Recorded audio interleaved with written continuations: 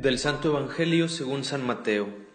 En aquel tiempo Jesús dijo a sus discípulos: Si tu hermano comete un pecado, ve y amonéstalo a solas. Si te escucha, habrás salvado a tu hermano.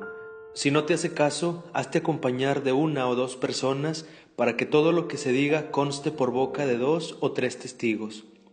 Pero si ni así te hace caso, díselo a la comunidad, y si ni a la comunidad le hace caso, apártate de él como de un pagano o de un publicano.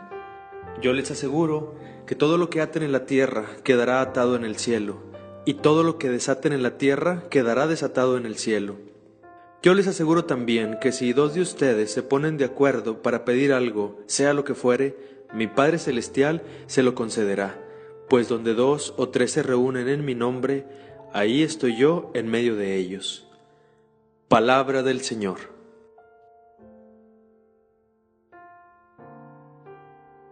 Si escuchaste con atención la lectura de este trozo del Evangelio según San Mateo, habrás notado que nuestro Señor hoy habla de 3 temas.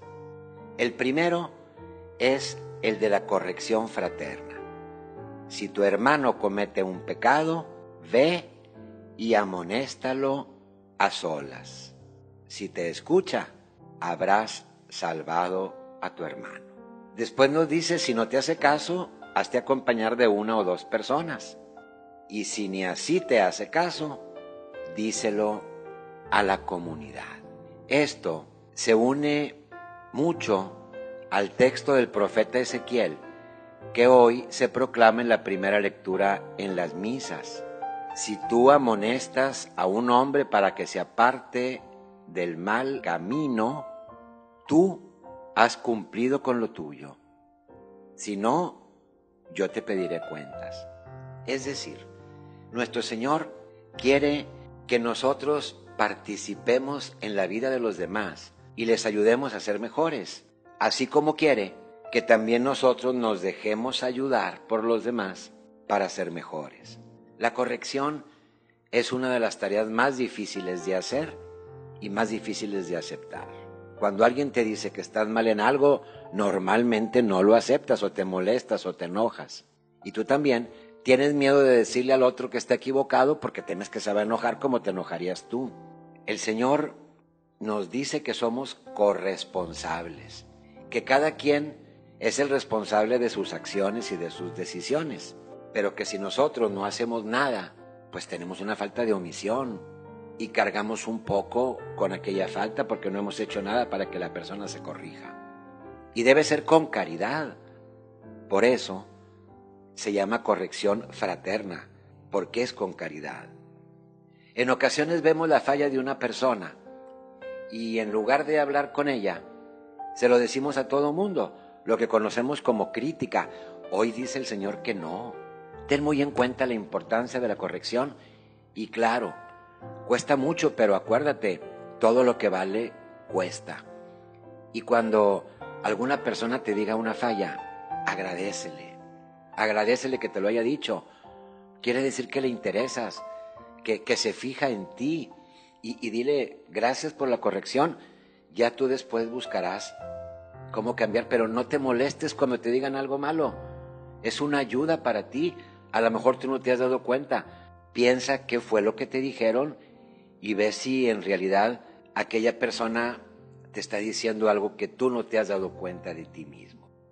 Vamos a pasar al segundo punto. Dice hoy Jesús: yo les aseguro que todo lo que aten en la tierra quedará atado en el cielo, y todo lo que desaten en la tierra quedará desatado en el cielo.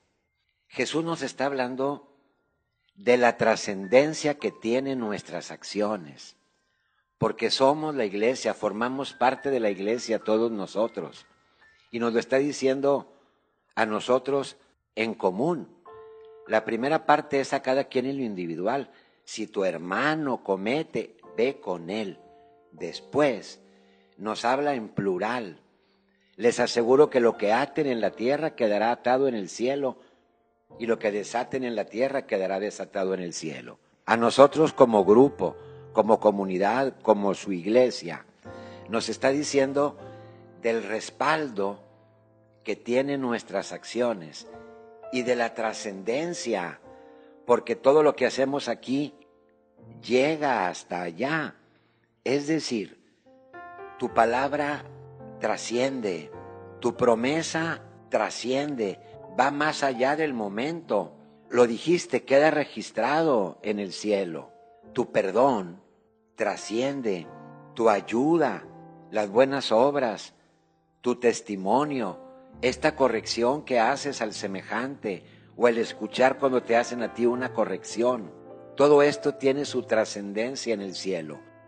Y viene a tener su broche de oro este texto con el tercer punto que hoy escuchamos de nuestro Señor. También lo dice en plural. Yo les aseguro que si 2 de ustedes se ponen de acuerdo para pedir algo, sea lo que fuere, mi Padre Celestial se lo concederá. Pues donde 2 o 3 se reúnen en mi nombre, ahí estoy yo en medio de ellos. La oración siempre es valiosa, siempre es escuchada por Dios.